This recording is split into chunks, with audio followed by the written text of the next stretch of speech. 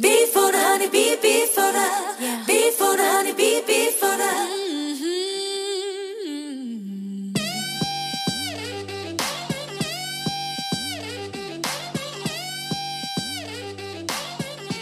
This is KSQD Santa Cruz 90.7 FM. This is Dion O'Reilly, and you're on the Hive Poetry Collective, where we talk to poets about their craft and anything about poetry.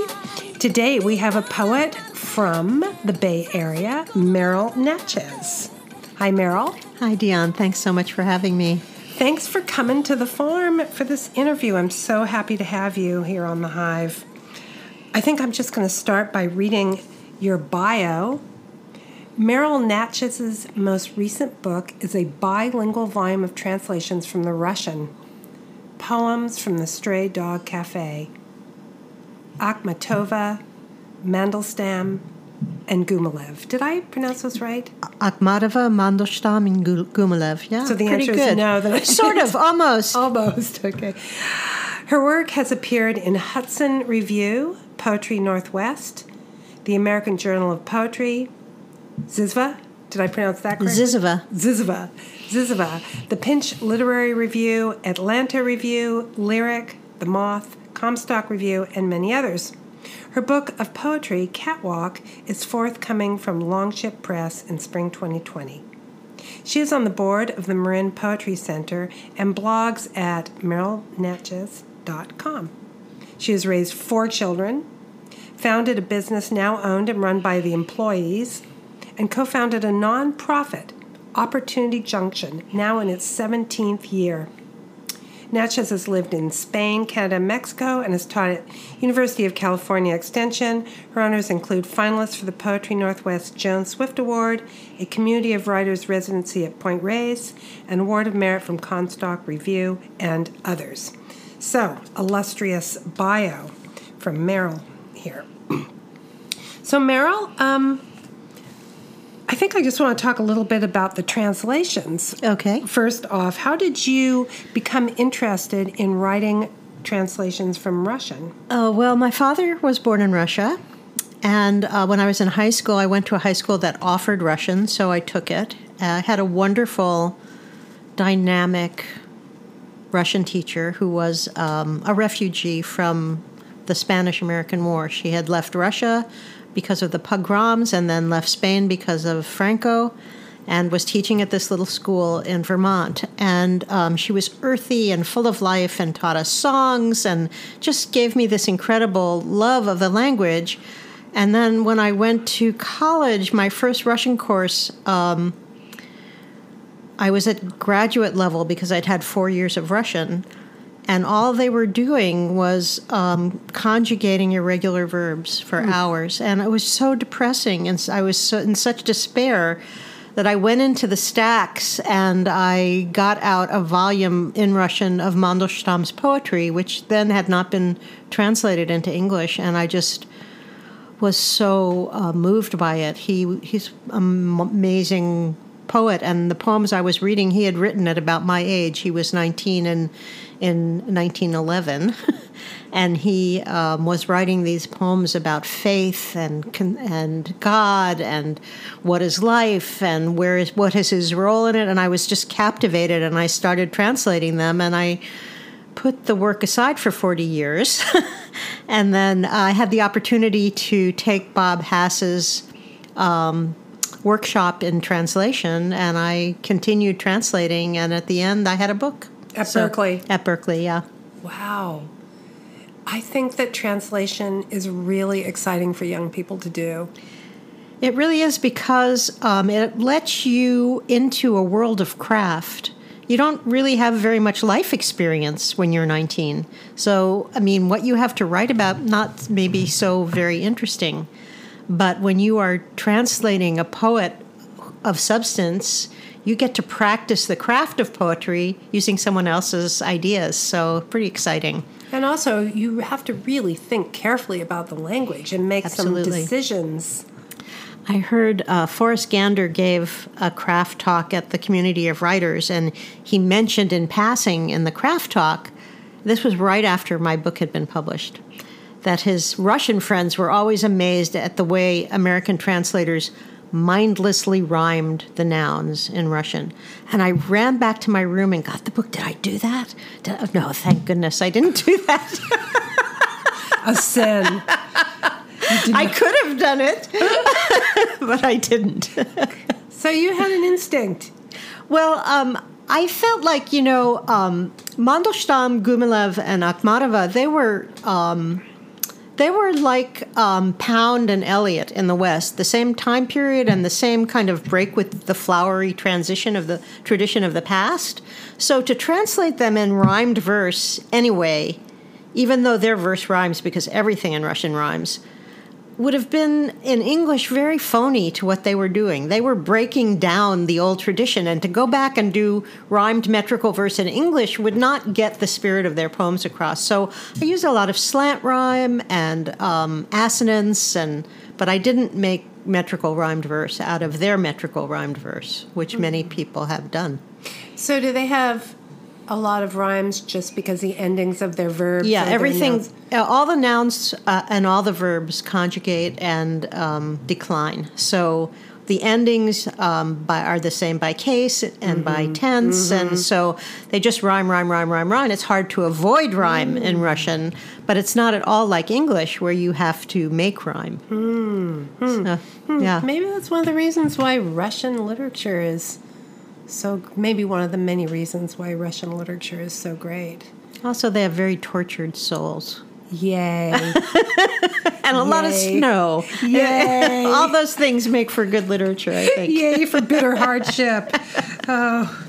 Okay, so wonderful. So that answered my first question. Why don't we move now to is that how you got into poetry, or were you interested in poetry before that? I started writing poems when I was 8, and I remember my mom gave me one of those small army green metal boxes with filing cards in it.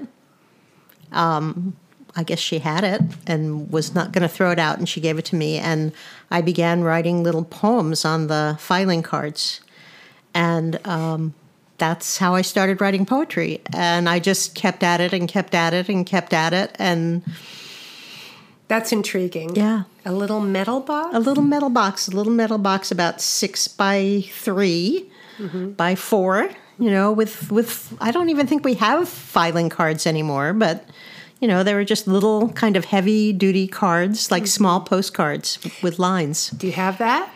I have the first year of them. And the very first one, which is so interesting to me, has a little picture of a person with its giant pen, and it says, "I know that every time I look back at this, it's going to embarrass me, but I'm going to do it anyway." Oh.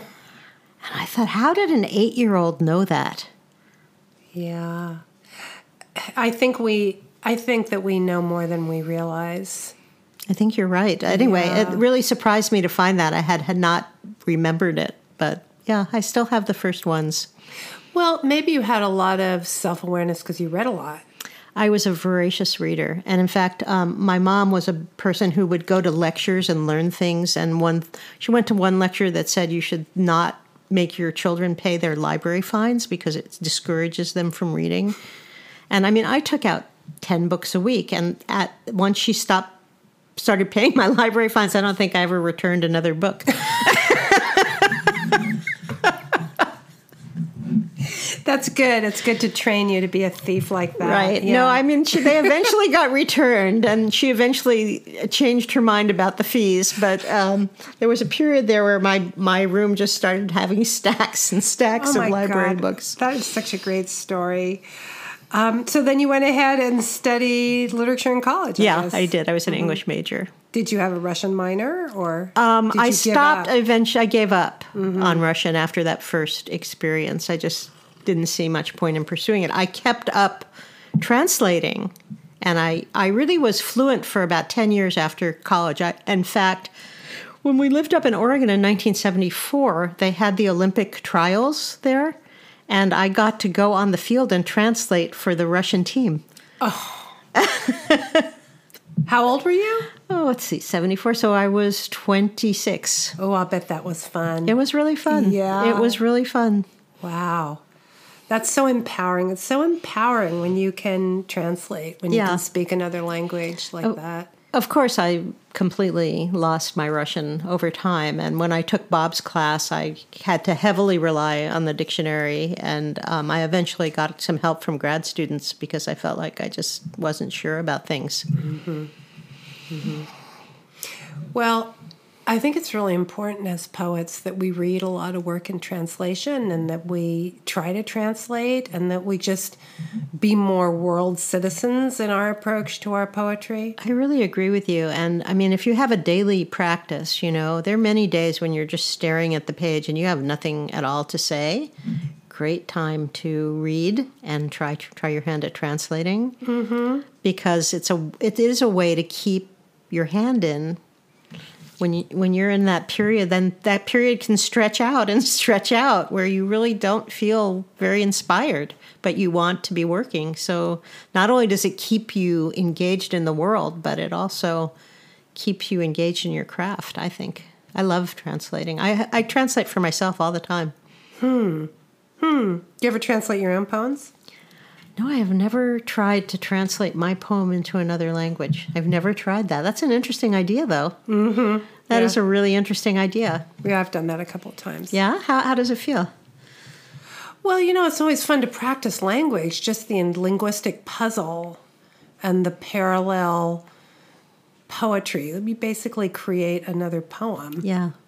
They're like fraternal twins. I like that. Born which you would know about. Separated at birth. Yeah, raised in another that. country. I like that idea. That's really well put, Dion.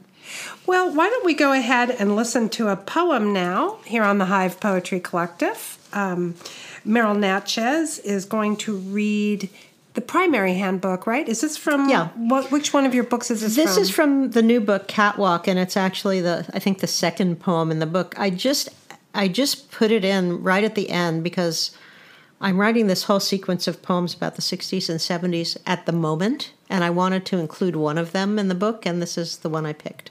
Okay, so this is Meryl Natchez reading here on the Hive Poetry Collective. I'm Dion O'Reilly, and this is KSQD Santa Cruz 90.7 FM. Okay, the primary handbook. I wonder how many of us, long hair parted in the middle, pored over the Chinese barefoot doctor's manual by the light of a kerosene lantern, hoping it was accurate, as we assembled the package of blankets, twine, cloth diapers and pins, sleeper, boiled scissors, wrapped it in newspaper, tied it, baked it, and set it on a high shelf as we waited for the unpredictable journey. Everything we did needed a handbook then.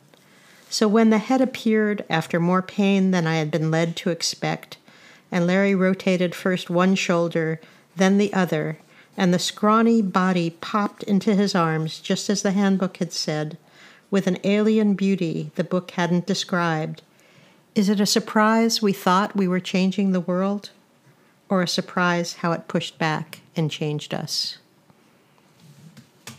Thank you. There was Meryl Natchez reading the primary handbook here on the Hive Poetry Collective. So I seem to recall that there was a practice in the 70s to bake diapers and the objects necessary for childbook in a bag, like a grocery bag, or it looks like you use newspaper. Newspaper, we were supposed to use. I mean, the book I read said that newspaper was the most sterile thing to use for some reason. And yeah, you were sterilizing everything that you were going to use when the baby was first born. By roasting it. By roasting Baking it very lightly, like 250 or 300 degrees in the oven for a couple of hours.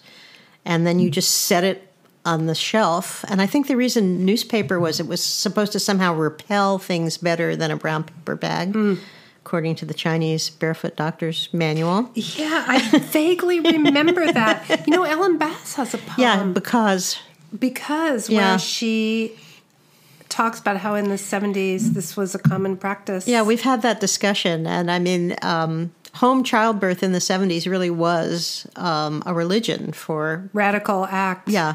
Well, it was just, part of, you didn't want to do anything that had to do with the establishment. They were wrong. Everything they taught you was wrong. Childbirth was natural. You should have it at home. I had 4 children at home. Wow. So... And that was illegal at a certain point. My first child was born in Spain. And then the others were illegal. But for the last 2, we actually had a doctor who was willing to come. By then it was getting less perilous for doctors to come. We had a very strong midwife culture in Santa Cruz. I bet. At that time. I bet. Yeah. So that's another example of how we can learn a little bit in a poem, a little bit of recent history. I mean, the fun thing about writing these poems about the 60s and the 70s is like they're so mythologized at this point, Woodstock and flower children, and that there was certainly that element, but I'm sure, as you know, there was a lot of downside to it all too, and I feel like it's important to kind of explore that. It's interesting to me to explore it in my work, and it's a rich vein, because I mean we dropped pretty far out before we dropped back in. So yeah, and we just thought it was okay to throw everything away. Yeah, I mean that was the whole premise, was that we were changing the world, and the way you did that was to reject pretty much the culture that we had and its values and its practices, and to recreate those. But we were still driving cars on freeways. Yeah, and eating food we bought at the supermarket for the most part. Right. Yeah.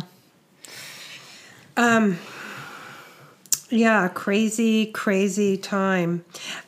I think also in this poem, and maybe related to what we just said, was the idea of how this handbook prepared us, yet did not prepare us. Yeah, that's a really good point. I mean, we were so naive and young, and so a handbook can give you procedures, but it can't really give you context. It cannot prepare you for the unpredictable journey, as you say, which is a great line, the unpredictable journey, because the childbirth itself is a journey. The child is making a journey down the birth canal, but it's the beginning of a journey that nothing can really prepare you for. Absolutely. And you say that again. So when the head appeared, after more pain than I had been led to expect... Well, that was the big myth, that childbirth really wasn't painful. That it was, bliss. It was just a natural process, and actually, it's pretty painful. Right. It is. Maybe it's different for everyone, but I can remember thinking, note to self.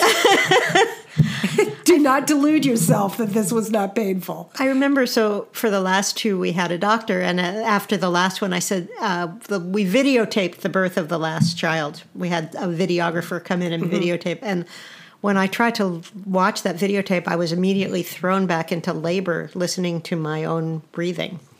And I remember asking the doctor, after I'd finally gotten to watch it without going back into labor, I said, I didn't remember that it was so painful. And he said, well, there's kind of a lot of stretching that has to go on.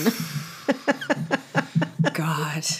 Anyway. God, yeah, I can remember I would vomit with every contraction in the first phase. Oh, my God. Right?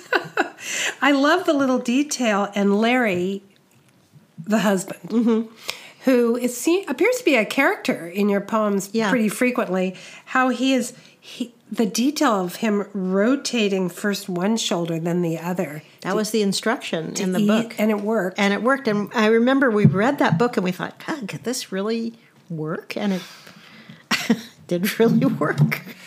Well, I think when you're pregnant, and the first time especially, and you look at the videos of a baby actually coming out, the impossibility of it is just staggering. It is. And to think that we all get here that way is like mind-boggling. It's like pooping out a watermelon. Yeah. Well put. Okay, here on the Hive Poetry Collective on KSQD Santa Cruz 90.7 FM, where we talk about pooping out watermelons. This is Dion O'Reilly. I'm here with Meryl Natchez. We're talking about her poem, The Primary Handbook. The Primary Handbook, it being the handbook of childbirth. Right. I mean, it is true that most of the things that we were doing, we didn't know how to do.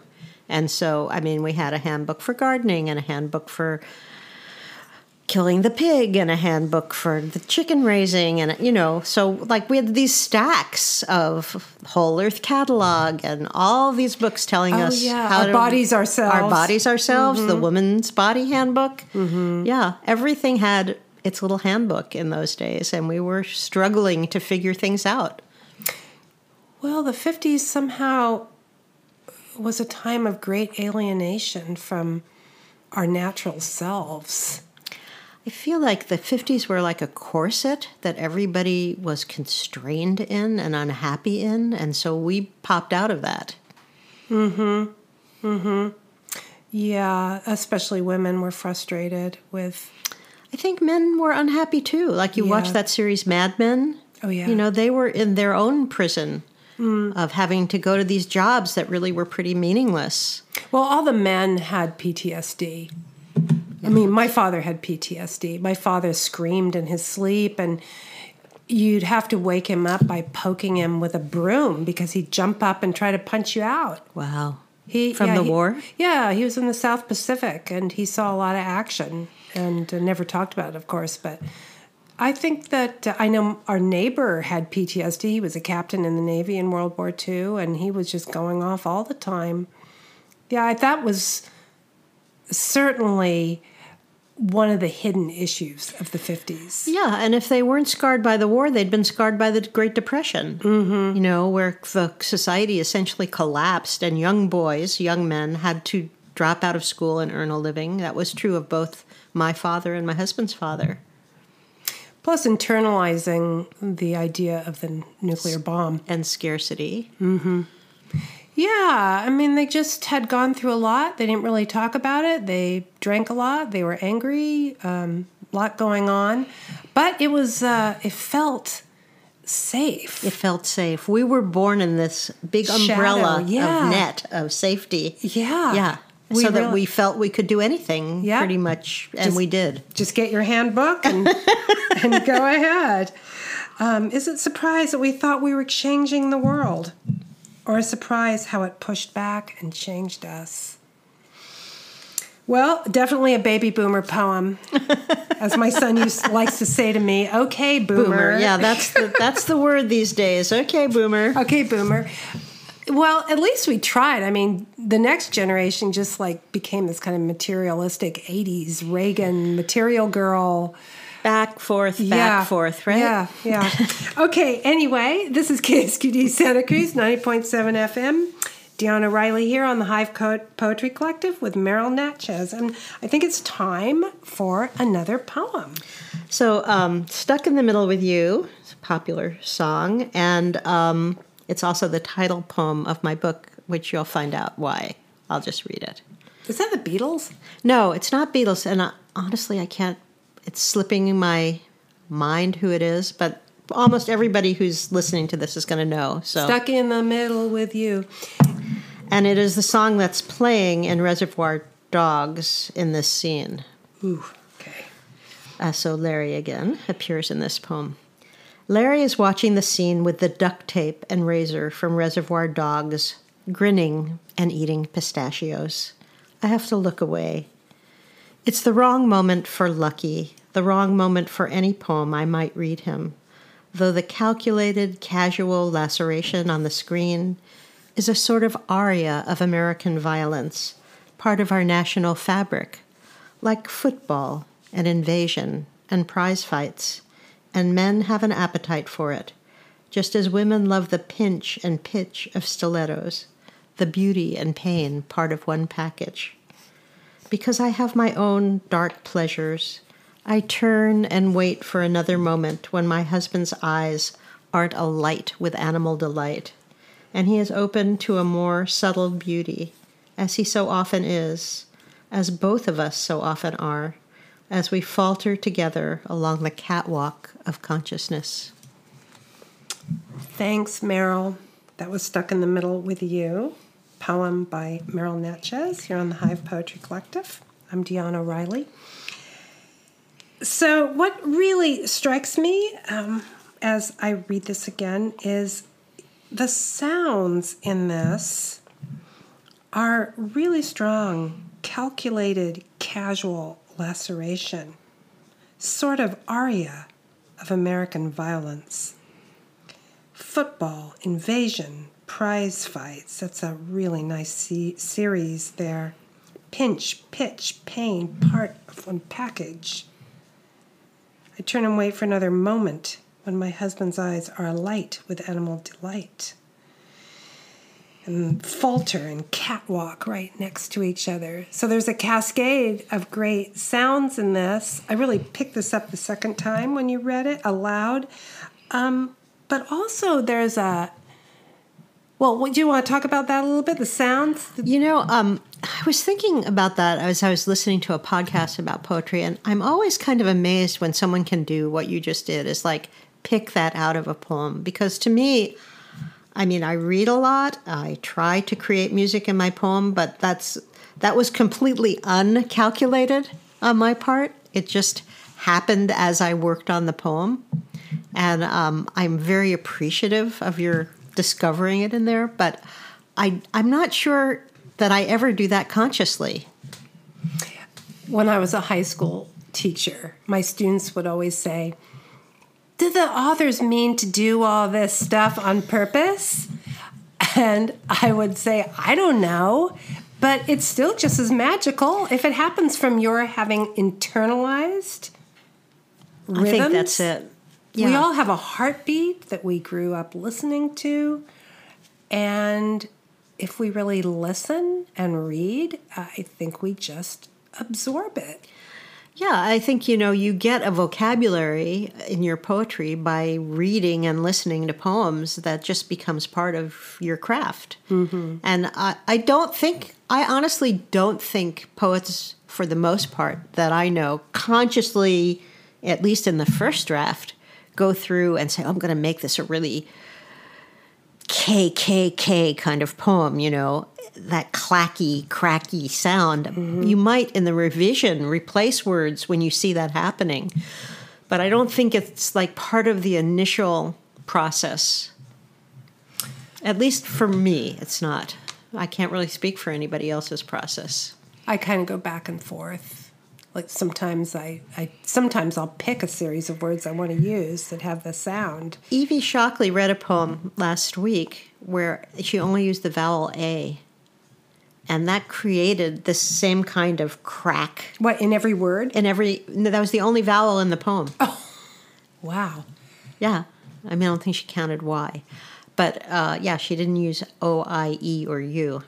And she did that consciously. She selected that form for her poem, and it had an amazing effect sonically.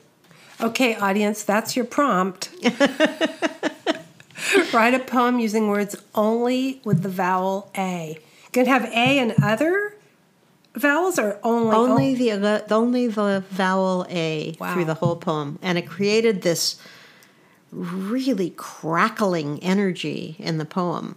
It was pretty amazing. Evie Shockley. Mm-hmm. Okay, I wonder if that one's on.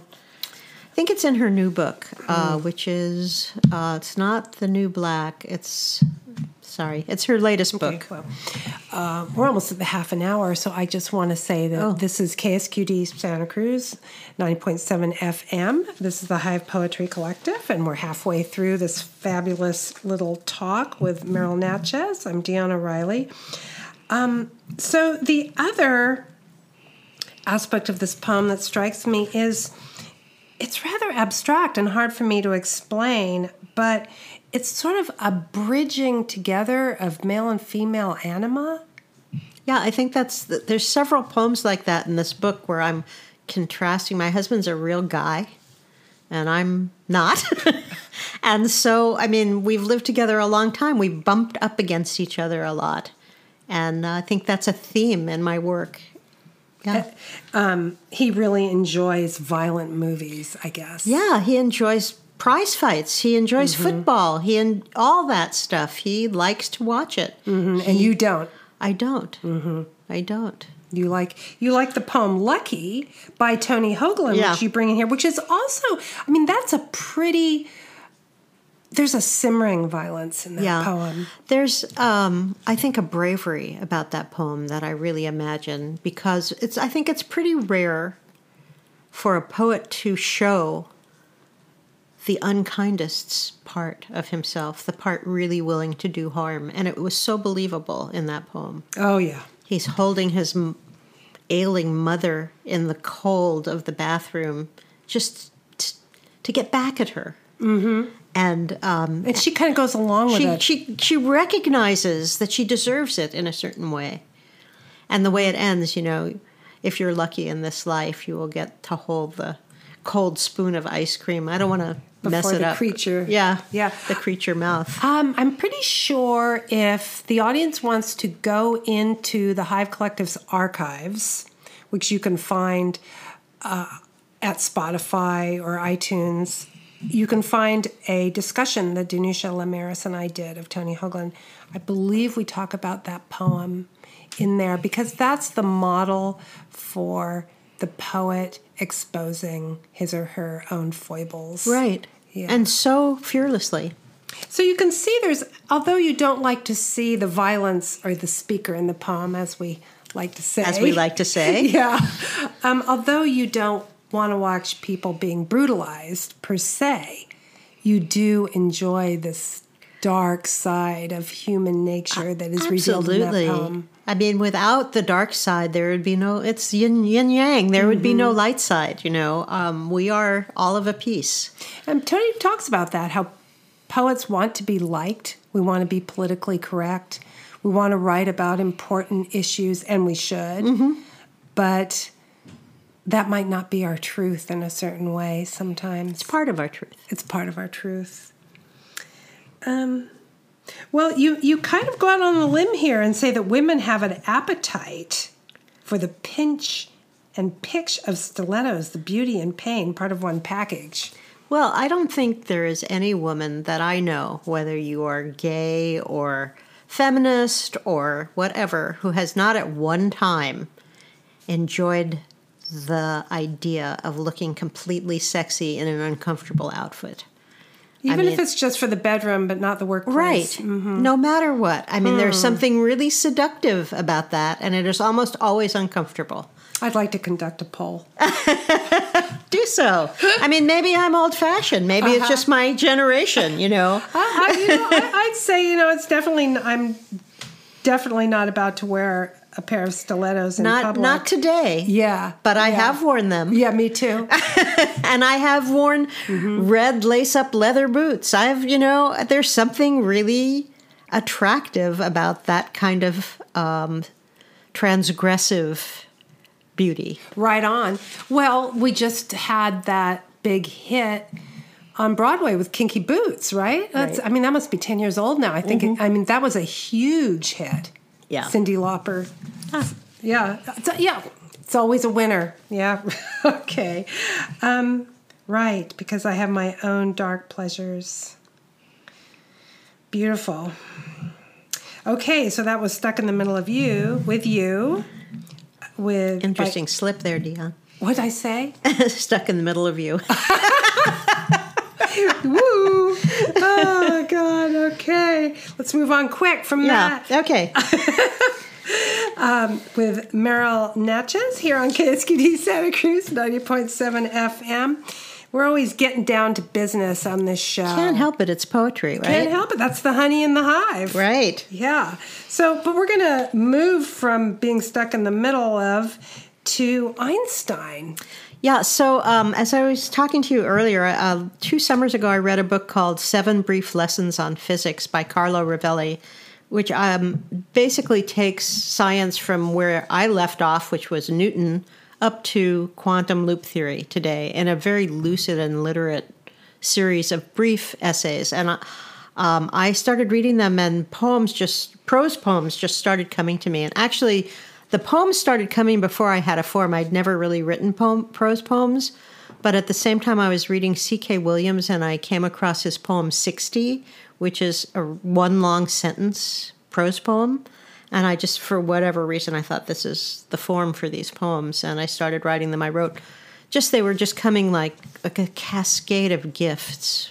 So wonderful. And this was actually the very first one. Let's just do a plug for C.K. Williams, because he is just not read that much anymore. They came out with a book of his late poems a couple of years ago. So fabulous. I mean, he is really a master. Very unusual. Those long lines, even in his very last work, he didn't use them, but most of his life, he used these like 12 syllable lines, just that unfold like the breath. I think I'm going to do a short segment on him. You should. Mm-hmm. Yeah, I think he is under-recognized. But anyway, his poem 60, wonderful poem. You could start with that. Okay. So that was the form that came for this, and there was about, I don't know, a dozen or 20 of them. This was the first. So shall I just go for it? Okay. Thinking about Einstein while waiting for the big blue bus. How is it that the light at the corner of Pico and Lincoln, that spills so generously over the sidewalk, the blue metal bus stop chairs, the 5 lanes with their cross-stitch of traffic, can be discrete packets, discontinuous, distributed across space? How a mind on a series of ordinary mornings, forkfuls and mouthfuls and earfuls, how a mind could deconstruct the everywhereness of light into microscopic moving parts, some of which only exist when they bump into each other. How is it he could gaze at the golden abundance, spilling over Ulm and Munich and Pavia, and think, no, not a blanket, not a swath, but a gathering of particles that meander somewhat predictably through the bent universe to bump against us in leaps and bounces, while in Germany the Jews begin to stitch yellow stars on their sleeves, and next to me at the bus stop, mostly Hispanic faces, and the light streaming over everyone. Oh, beautiful. That was Meryl Natchez's poem, Thinking About Einstein While Waiting for the Big Blue Bus. I'm Dion O'Reilly. This is the Hive Poetry Collective on KSQD Santa Cruz 90.7 FM. So this is the first time I've read this poem, and it really speaks to how there's so much going on in the universe and in our experience, so many discrete activities, and yet we metabolize them in a certain way and create our reality. And really, it's a reality that is very different from our prejudices and our society and our rules, which exist within these forces. Absolutely, yeah. And the big blue bus, that's the Santa Monica bus at L.A., and, in L.A., if you don't have a car, you're definitely in the lower classes. I mean, you're riding it's not like New York where everybody's riding the bus or the subway. In L.A., if you're riding the bus, you're poor for the most part, or a student, or me. Or your car broke down. Well, I'm from New York. I have anytime I can use public transit, I have a bias in its favor. And so when I'm in LA and I don't have a car all the time, I do use the bus. But you notice that, like, the people around you are downtrodden, they are not happy. They are struggling. And at the same time, you're in this cosmic world where everything's bumping along, and then, And there's so much light. There's so much light, and the light makes no distinction, It just spills over us all. And this was just really a stream of consciousness, kind of. It's a good example of how we're limited beings in a limitless existence. So beautifully put, yeah. We are. Well, that was lovely. The everywhereness of light down there in LA here, and also in the Monterey Bay. Very beautifully lit California. Lovely. Well, why don't we talk a little bit now more about your history with poetry? You studied literature in college. Right. And I, at that time, the school I went to, that meant Swinburne, Milton, Hopkins. Actually, our curriculum ended at Robert Frost. And when I discovered Creeley and Olson and Levertov, I had to get special dispensation to write a paper on them because they were alive and they were younger than Frost. They weren't part of the canon. And they were women, some of them. They were just a very different world. They weren't on the approved list. Mm-hmm. And so at that time, I wrote pretty much formal poetry myself.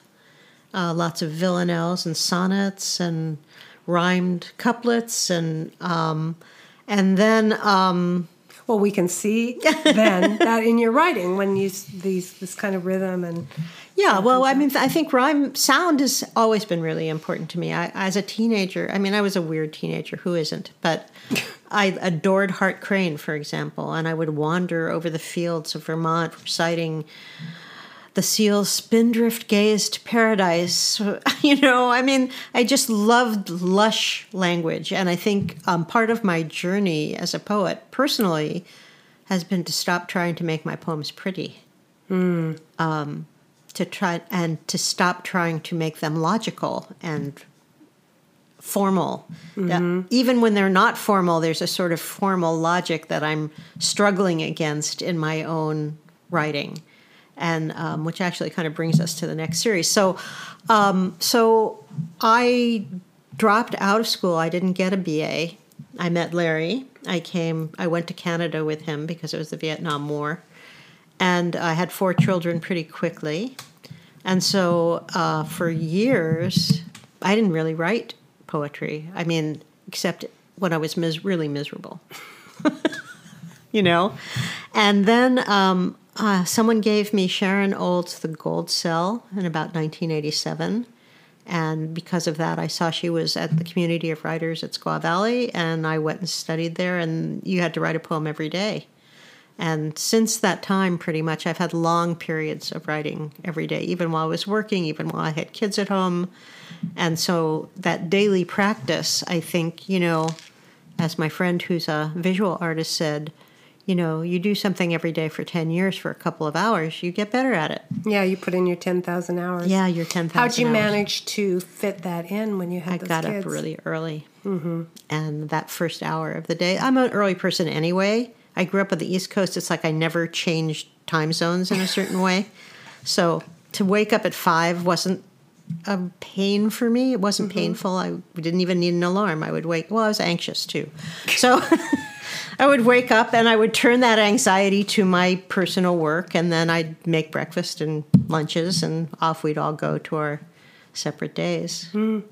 And I mean, I didn't do that every day for years, but I did that a lot of days. Mm-hmm. And I still do it. And, you write a huge number of terrible poems, but hey, you get some good ones along the way too. Here and there. Yeah, you just have to spew a lot. I just finished reading Mark Jarman's book, Dailiness, The Practice of Poetry, which is a bunch of essays. And he is like a totally devotional poet.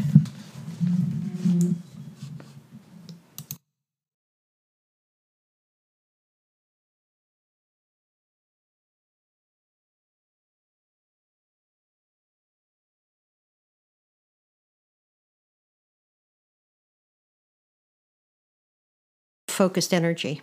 Mm-hmm. That not so normal. And how do you keep a reading practice?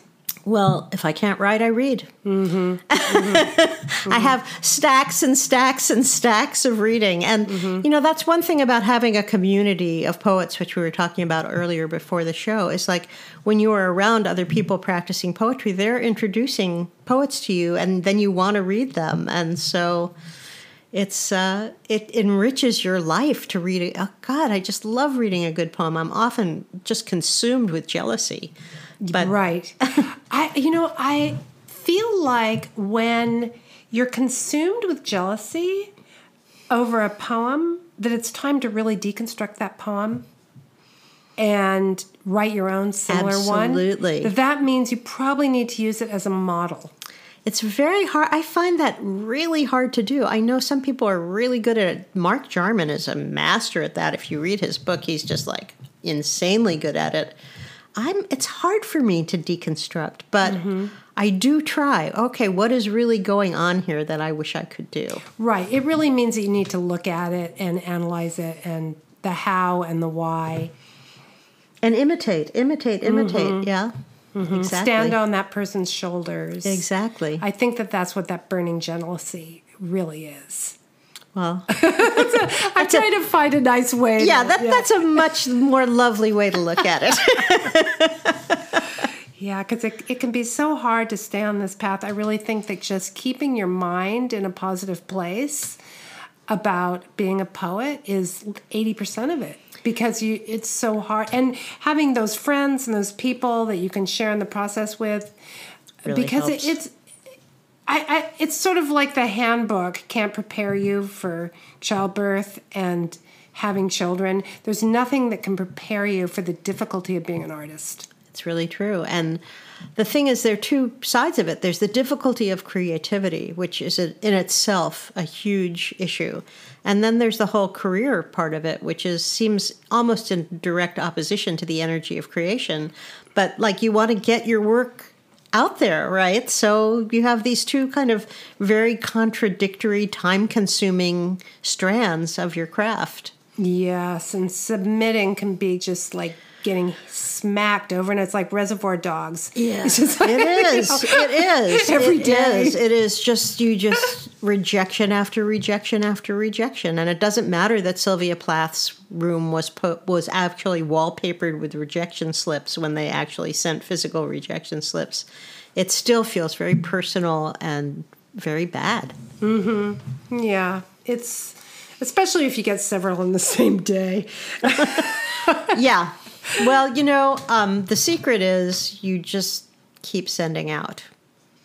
And I had a really great talk with Forrest Gander about this because when I was thinking about this new book, Catwalk, I was looking at sort of the mountain of things one has to do to actually get one's book out into the world, not just into print, right? That's already been a struggle, right? Mm-hmm. And I was thinking, well, I'm 71 years old. Do I really want to spend whatever time I have in this next decade doing that, And he gave me this talking to, and he said, you owe it to your book to promote your book and to get out there and to do whatever you can for your book. It's out there. It's a baby. You have to take care of it. You have to. And I that's a very good approach. And you have to think that same way about submitting, You've written this poem. You want people to see it. Somebody's going to see it and relate to it, and that'll be the right place for it. You just got to do it. Because it's a river that you're drinking from and also contributing to. Exactly. And you want to partake of that river in a really complete way. Yeah, if you asked me what my Ars Poetica was, I would say that we artists and poets, there is a river that we are all an integral part of. So like, if I don't react honestly to your work and you're my friend, I'm so dissing you, We are all trying to do our best here. Let's get the bad stuff out. Let's work hard to be the best we can be of who we are. We are all struggling to create this miraculous thing that is good work. Refining the culture. Yeah. Yeah. Well, continuing the work of the 60s and 70s. Right. Okay, boomer. So on that note, the next poem we were going to look at is Looseplex, which is based on Jericho Brown's work, right? Correct? Yes. Do you want to tell the audience a little bit about that? Well, see, this is community. So I'm on the board of the Marin Poetry Center. Amanda Moore, who you've also had on the show, is on that board. And one day she came in and raving about this essay about the duplex. And so I immediately went to read Jericho's essay. And he was talking about how he came up with this new sonnet form of basically cut lines of 9 or 11 syllables from his old poems, rearranged into a sonnet form. And his are actually quite rigorous and rigid. They have a lot of echoing lines. He takes the first line and twists it, and that was too constrained, and I just couldn't do it. So, but on the other hand, because I have this writing practice, I have hundreds and hundreds and hundreds of bad poems with maybe one good line. And so the idea of taking my scissors and just going through that stack and starting, I just could hardly wait to start. And so I started physically, and let me tell you the visceral thrill of this, physically cutting into these old poems. And just, I bought these big sheets of kind of reverse sticky notes that you could stick things on. And I just started throwing the lines on there. And out of it came this form called the looseplex, which what I love about it personally is, as I think I told you, I'm trying not to be so logical in my work. So this destroys the logic because they're lines from different poems, and they create their own kind of imagery and logic. So I've written quite a few of these now, and he doesn't really title his anything other than duplex. But I found when I didn't give them a name, they were sort of nothing for someone to hold on to because mine aren't nearly as intricately woven as his. So I titled them. So this one's called Looseplex Tsunami. And the only thing I'll say about it is that all these lines are from previous poems, and they're all either 9 or 11 syllables. There's something about that really works. And I had the opportunity to talk to him about that, and we both agreed. We don't know what it is, but something about that line length really works. And 9 to 12 syllables? 9 or 11. Either 9 or 11. Every line in this poem is either 9 or 11 syllables. Great. That's the only constraint other than that they existed in a previous poem. Okay. Looseplex Tsunami. It was morning for days afterward. The telephone poles and wires whipped and sparked. Gold looked like brass, and bones poked up through plowed fields. You can fall a long way in sunlight. The white balcony, the pine needle shadow, impossibly doomed and graceful and obsessed. Is the psyche bound to the body? Icing of debris over orderly fields, barnacles on memory's exposed pier, the way pain fades to the memory of pain, slicing the orange flesh of the papaya. Oh, life, life, you are such a muchness. I searched for more footage of the massive waves. It was morning for days afterward. That was Meryl Natchez reading Looseplex Tsunami here on the Hive Poetry Collective on KSQD Santa Cruz 90.7 FM. I'm Dion O'Reilly. And before we talk about this poem, I just want to tell our audience that this show and all our shows are available on iTunes and Spotify and anywhere you get your podcasts. You can find us on Facebook at the Hive Poetry Collective at KSQD, and we have a blog, hivepoetry.org. So if you want to comment on these poems or anything you heard today, please leave a comment on Facebook or email us at hivepoetry.org off our website. We'd love to hear from you. So this Looseplex Tsunami, you really do give yourself a lot of permission here to be more associative in your thinking. This is a real departure for me, as I really like to tie things up with a bow. And I just love that it's not possible. And I love that just one line seems to call to another line. One other constraint that just sort of emerged as I was working on it is I have a lot of question lines. And so every poem I've used one of those question lines somewhere. And I like having that question in there. Is the psyche bound to the body? That's a great one for this one, because what I feel in this poem is an aftermath of just a terrible,